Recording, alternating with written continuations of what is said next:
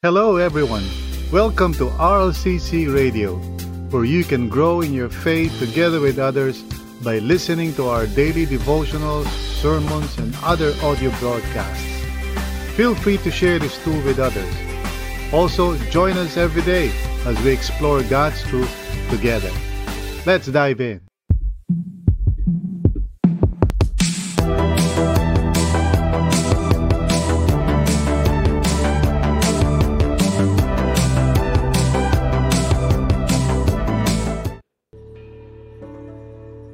Purihin ang Panginoon.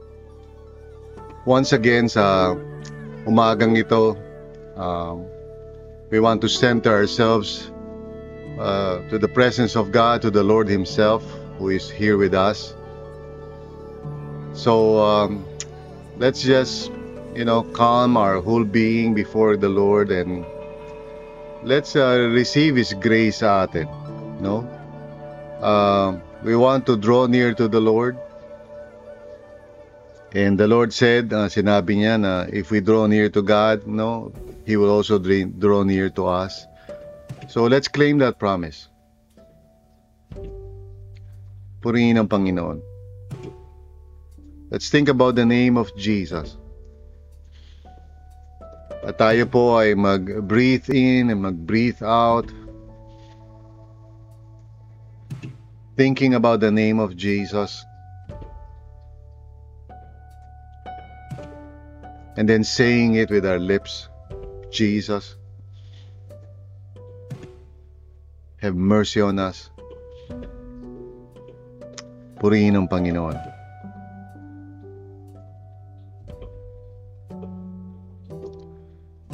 Evangelism po is our task as the people of God while we are in this world.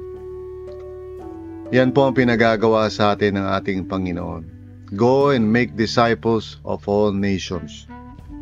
Yan ang tagubilin niya sa kanyang mga alagad at ganoon din sa atin. Pero ano ba ang ibig sabihin ng evangelism? What does it mean?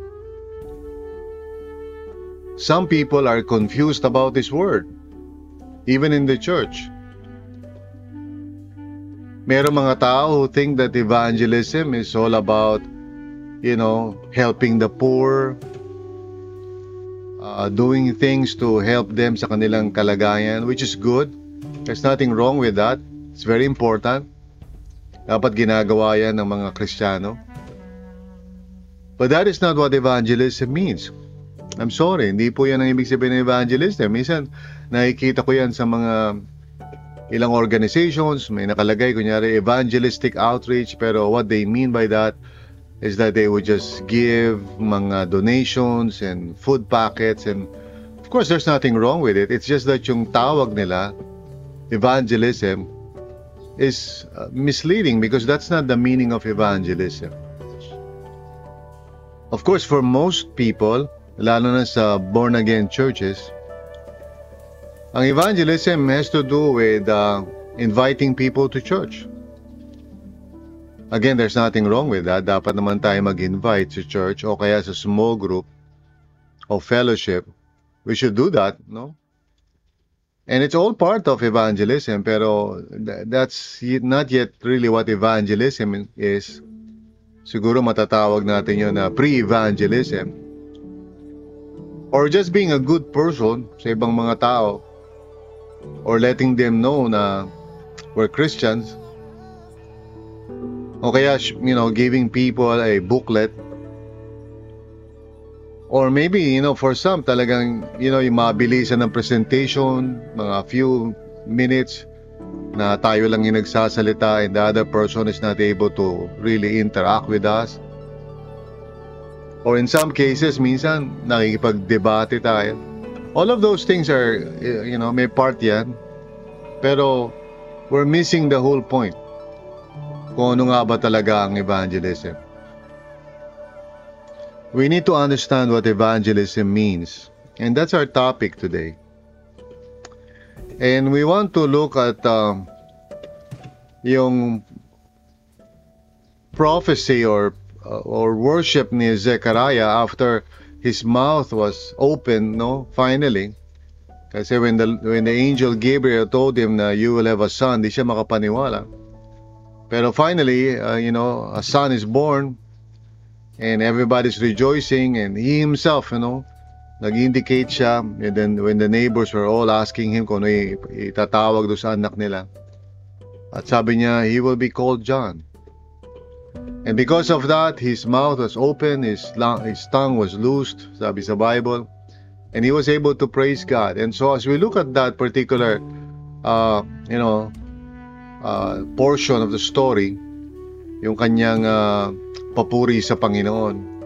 Of course, what we see here is hindi lang talaga yung kanyang pasasalamat o gratitude, but here in this poetry, Luke 1:67 hanggang 80, we find dito yung talagang magiging ministry ni John the Baptist, and si Zechariah parang gives us a overview of what John, his son, which later will be called the Baptist, kasi he would be baptizing people. What would be his role sa redemptive history? So we want to read that and then meditate on that. So samahan niyo ako. Let's begin with verse 67. Sabi nga nito, his father Zechariah was filled with the Holy Spirit and prophesied, "Praise be to the Lord, the God of Israel, because he has come and has redeemed his people. He has raised up a horn of salvation for us in the house of his servant David, as he said through his holy prophets of long ago. Salvation from our enemies and from the hand of all who hate us, to show mercy to our fathers and to remember his holy covenant, the oath he swore to our father Abraham, to rescue us from the hand of our enemies and to enable us to serve him without fear, in holiness and righteousness before him all our days. And you, my child, will be called a prophet of the Most High, for you will go on before the Lord to prepare the way for him, to give his people the knowledge of salvation through the forgiveness of their sins, because of the tender mercy of our God, by which the rising sun will come to us from heaven, to shine on those living in darkness and in the shadow of death, to guide our feet into the path of peace." And the child grew and became strong in spirit, and he lived in the desert until he appeared publicly to Israel. This is the word of the Lord. At let's be open to the Holy Spirit as he impresses upon us in our hearts a word or a phrase or an idea in which he wants to reveal himself more and more sa atin. So let's be open to that. And mamaya we can post it, or anytime you like, post the word or phrase or idea that parang was impressed upon you by the Holy Spirit, and tell us what the Lord is saying to you. So for now, let us pray and let's ask God to speak to us.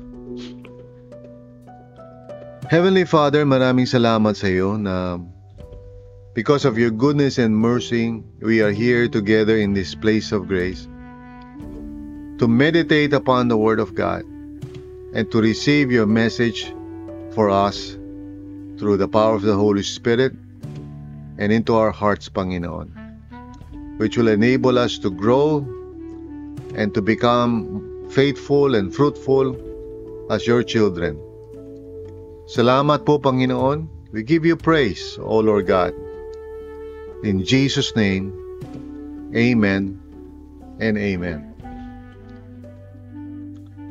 So, the title of our devotional today is What Evangelism Means. And we are meditating on Luke 1, verses 67 hanggang 80. And so we want to really understand what is the meaning of evangelism, because this is so central sa ating buhay bilang mga mananampalataya. This is what we must be doing. This is what we should be engaged in. This is what the church should really prioritize. And so therefore, it's important for us to know, are we doing it? Is it really happening? So we don't want to be misled by our own misunderstanding, ika nga. We don't want to congratulate ourselves na we are doing evangelism or we have done evangelism, when in fact it's really not yet done, in the real sense of the word. So nawa this morning we can be open-minded and ready to let the Lord renew our hearts and minds. Kasi kailangan magtulong-tulong tayo sa ganitong bagay. Not just in RLCC, but even in other churches. We all need to sit down, every now and then and ask ourselves, are we evangelizing? Are we doing the work of evangelism? Personally, sa bawat isa sa inyo, as individuals, you should ask yourself, am I involved? Am I participating in evangelism? And it's not a question of style. Hindi natin pwedeng sabihin na, well, hindi ko style yan o hindi ko gift yan, because it's a responsibility. Parang katulad ng mga magulang na nagpapakain ng mga anak o inaasikaso yung bahay o nagtatrabaho, we don't say na, well, hindi ko style yan, These are things that we should be doing and ought to be doing by the grace of God. So, from this interesting poetic segment ng Gospel of Luke, I believe we can find or we can identify two of the essential tasks of evangelism. In other words, if these two things are going to happen, or if they are happening, then we can safely say, yes, evangelism is going on in my life or in the church where I belong, and we're doing it. So ano yung dalawang essential tasks na yan? We must remember na si John the Baptist is not just, kumbaga, John the Baptist. He represents all of us. He represents those of us na who would like to really fulfill yung layunin ng Panginoon. Of course, specific yung kay John the Baptist. Unique yung ministry niya because he is John the Baptist. And we cannot duplicate yung kanyang ginawa, The Lord has a specific calling sa kanya in ministry, and he was able to fulfill it, until the time came for him to go up to heaven. Pero, the example that he has set is, of course, the same thing na maaari natin kunin as inspiration sa buhay natin and in the church today. And so, I've identified dalawang task based dun sa prophecy ni Zechariah tungkol sa kanyang anak na si John the Baptist. And first of all, it has to do, as I've seen dito sa passage na to, the task of proclaiming, to proclaim Jesus as the only means of salvation. Interestingly, itong poetic segment na to is really emphasizing Jesus more than John the Baptist. Although from verse 76 onwards, he focuses on his son John sa prophecy niya. Pero still, Zechariah is thinking about Jesus all the way. So, to proclaim Jesus as the only means of salvation is what John the Baptist would be doing when he begins his ministry. So, basahin natin to beginning in verse 67 hanggang 75. Sabi ganito, his father, si Zechariah, was filled with the Holy Spirit, and prophesied. So what he is about to say is not something that originated sa kanya. He is being inspired by the Lord himself through the Holy Spirit to speak these words. That's why I believe na hindi lang ito para kay Zechariah, but for all of us who are followers of the Lord, God is also speaking to us. Sabi nga nito, praise be to the Lord, the God of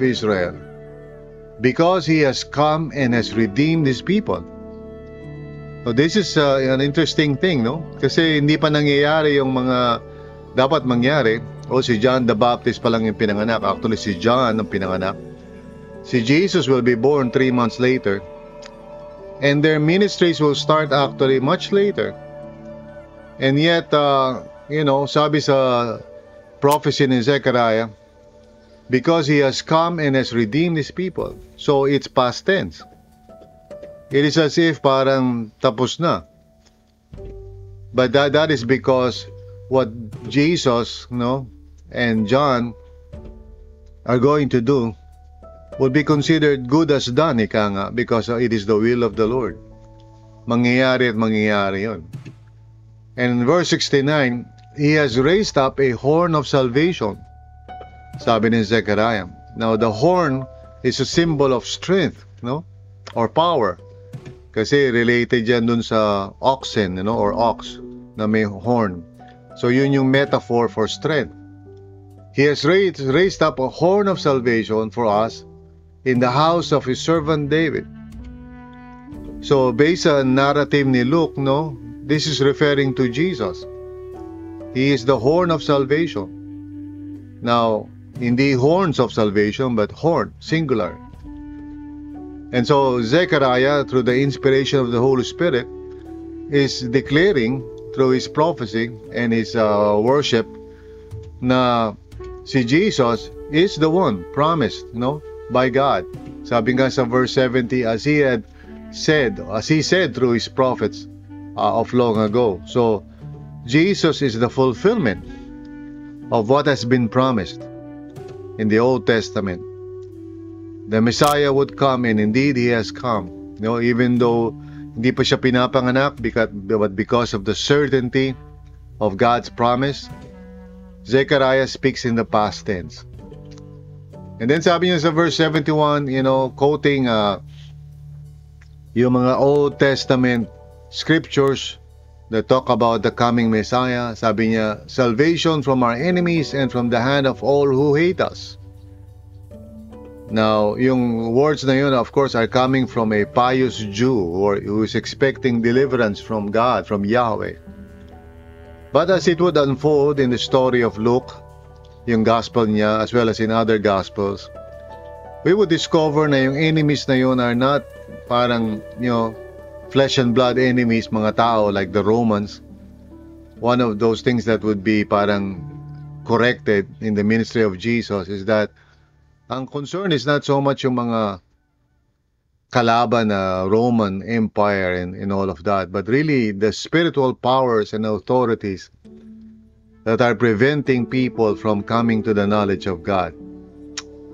Sabi sa verse 72, to show mercy to our fathers and to remember His holy covenant. So the coming of Jesus is in accordance with the promises of God, and particularly yung promise niya kay Abraham, as it is written sa verse 73. The oath He swore to our father Abraham. God said to Abraham, I will bless you, and you will be a blessing to many nations. You will be a father to many nations. That's why si Paul in the in the book of Romans, talagang made such a big deal out of this to emphasize na yung gospel or good news is all about the promise of God to Abraham. And it's greater than Moses because the promise to Abraham is for everyone, hindi lang for Israel. So sabi ni Zechariah, to rescue us from the hand of our enemies and to enable us to serve Him without fear. Again, this is parang echoing the words of the Old Testament, kung saan Jesus would come and redeem people and save them so that they can fulfill their purpose and serve God, without fear. They will be set free. Ito yung transformative plan ni Lord for the people that He would be calling, through the gospel. He will not just parang forgive them and elevate them as children of God, but He would transform them through the power of the Holy Spirit so that they can represent Him in the world. So this is parang a glimpse or a preview of the ministry of Jesus, how He would save people. And then finally in verse 75, in holiness and righteousness before Him all our days. So in other words, si John would be doing one specific thing, and that is to proclaim Jesus as the only means of salvation. In the same way, ang evangelism po, bagamat mahalaga yung pagtulong sa mga mahihirap o pagtulong sa mga bata, for example, paggawa ng mga mabubuting bagay, pag-invite sa church, pagbibigay ng mga booklet, o kaya yung simpleng presence lang natin sa trabaho, being good Christians and all of that, lahat yung mga bagay na yan have their place. Pero ang tunay na evangelism is really proclaiming Jesus as the only means of salvation, helping people to know this truth. Now, in the world that we live in, hindi popular yung idea na there's only one truth, or one way to God, and that is through Jesus. And so when we speak about such things in the world today, siyempre makikriticize tayo as being narrow-minded. But this is the work of evangelism. We are to proclaim Jesus as the only means of salvation, and we have to explain that and why and so forth. And so yun yung apologetics. Because people do not believe in Jesus. They believe that, people believe in Jesus in a way, pero He's only one of the many. So yung tinatawag na pluralism or universalism, marami namang paraan to go to God or to worship God. So people today do not believe that there is one way. They do not believe that only Jesus is the way. And so tayo in the church today, those of us who are followers of Christ, yan yung challenging task natin. To convince people that Jesus is the only way. That He is the horn of salvation. That He alone is going to rescue us and deliver us from our sins. At wala nang ibang paraan. So this kind of task is what evangelism is all about. Kaya nga, for me, apologetics is not a second thing or parang an extra thing. It's really part of evangelism. It's proclaiming that Jesus is the only means of salvation. So mga kapatid, this is what we must be doing. And this is what we must be supporting.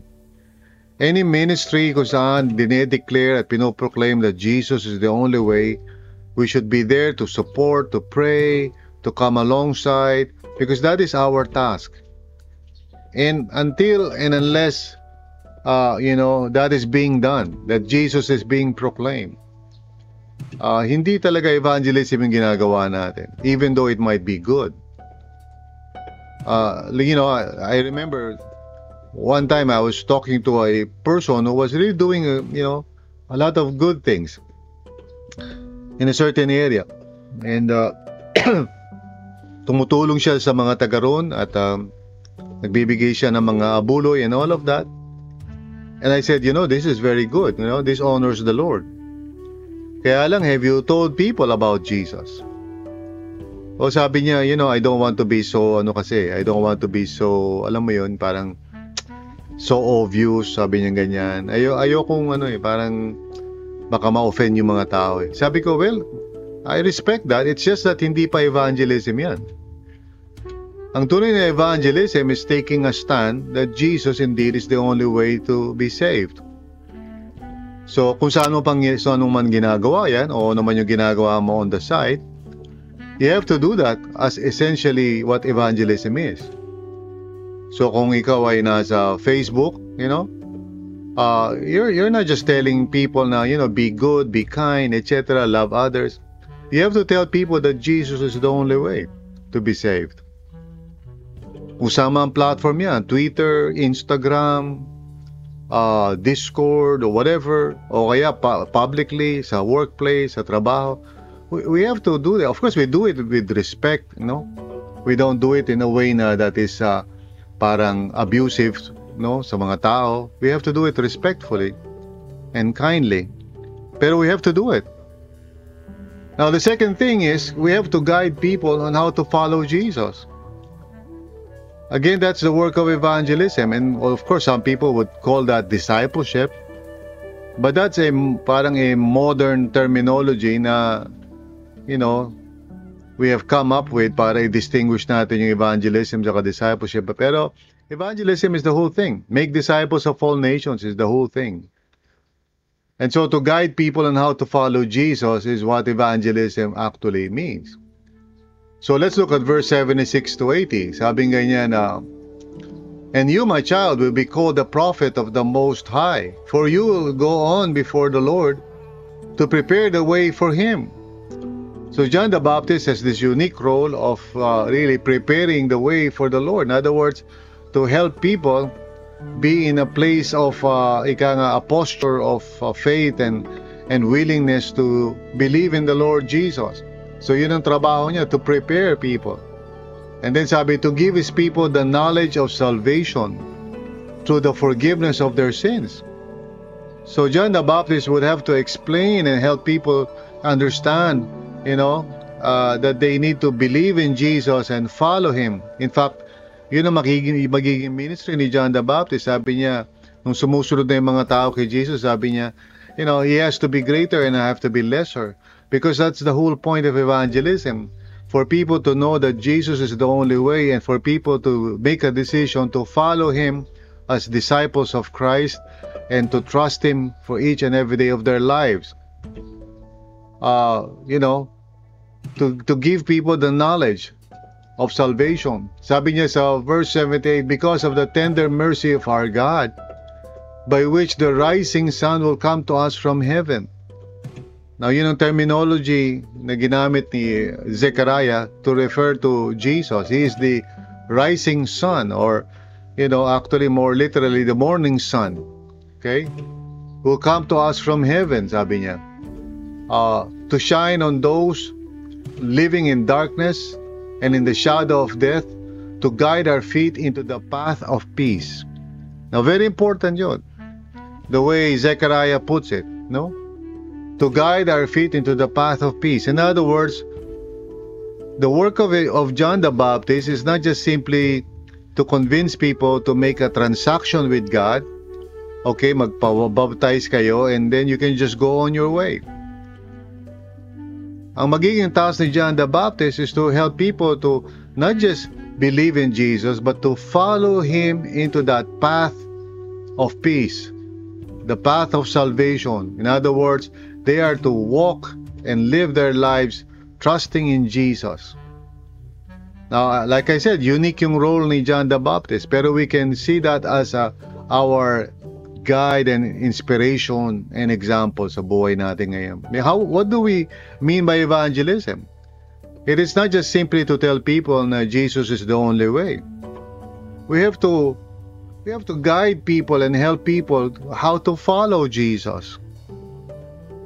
In other words, kung ang mga tao ay parang nakikinig lang or they just profess with their lips that they believe in Jesus pero they're not really following Him on a day-to-day basis, evangelism is really not happening yet. Okay? Kaya nga in the church, we do not simply congratulate ourselves kasi may umattend na tao sa worship service o may sumali sa small group. Evangelism is not yet done simply nagpunta sila doon, no? The evangelism is all about helping that person to understand what it means to follow the Lord Jesus on a day-to-day basis. And that's a process. At kailangan nun ay guidance. Like I said, people call it discipleship. And it's all right, no? Pero we have to understand that's still part of evangelism. Evangelism, evangelion in Greek, really is all about proclaiming the good news and helping people to believe in it and align their lives according to it. That's the true biblical meaning of evangelism. And so, makikita natin in a nutshell that our role in evangelism is to help people know and follow Jesus. Yan ang evangelism, mga kapatid. Sa Tagalog, ang tungkulin natin sa ebanghelismo ay tulungan ng mga tao na makilala at sumunod kay Kristo. Evangelism is not happening nang wala yan. And of course, that is a process. Kaya nga sa verse 80, sabi nga nito, and the child grew and became strong in spirit, and he lived in the desert until he appeared publicly to Israel. So John the Baptist had to be prepared for that. It's an important task. So in the same way, brothers and sisters, tayo po, yan din ang dahilan bakit tayo nag-daily devotions, ba tayo nagse-seminar, nagba-Bible study sa mga small group, hindi as an end in themselves, but to prepare us for the work of evangelism so that we can help people to know Jesus and to guide them in following Jesus. Again, let me say this, mga brothers and sisters na nakikinig. Evangelism has yet to happen or is not really happening until these two things have been accomplished sa buhay ng bawat isa. People are convinced that Jesus Christ is the only way to be saved, and so therefore they are now following Him, trusting in Him each and every day of their lives. If those two things are not happening, evangelism is not happening. So in every church, we need to sit down and ask ourselves, ang mga tao ba ay kumbinsido that Jesus is the only way? If not, what should we be doing? Pangalawa, are they following Jesus in their daily lives? Are they honoring Him as Lord sa business nila, sa family nila, sa vocation nila, sa love life nila, sa entertainment nila, whatever area? Are they following the Lord Jesus bilang Kanyang mga disciples? If not, why not? So these are the two important questions that we ask ourselves. And in the same way, personally, bawat isa sa atin, we should ask ourselves, am I participating in this? Am I fulfilling my part in the church to help out sa gawain na ito? Lord, have mercy upon us. Minsan, as Christians, we just want to attend, listen to sermons, but we do not understand. Ang mga sermons, ang mga Bible studies, ang mga devotionals tulad nito are only a means to an end. To equip us for the work of evangelism. And if we are not doing evangelism, then we are missing the whole point. Now, of course, may kailangan time. Some of you may be still young in the Lord. Kailangan ng time. It's okay. But we have to understand that goal. And even though hindi tayo, let's say, personally parang nag-evangelize na in the way that some people are doing it, pero we must be participating, supporting, praying, doing what we can so that it would be done. This is the grace of God sa atin. And let us pray. Lord, tulungan niyo po kami na yung passion namin sa buhay would be the Great Commission.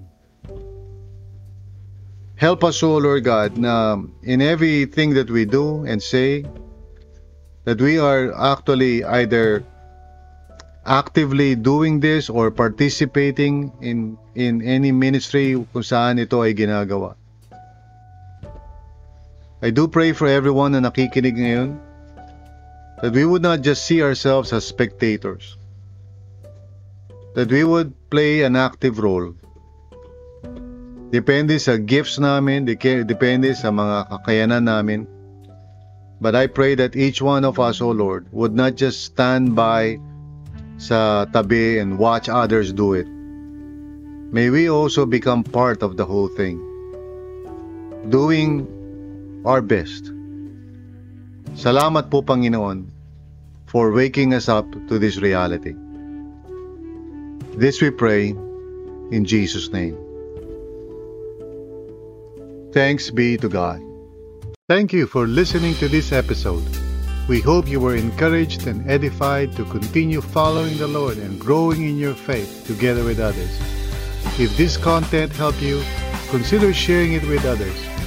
Also, if you would like to support this ministry, please visit solo.to/RLCCPHIL. That's solo.to/RLCCPHIL. See you again.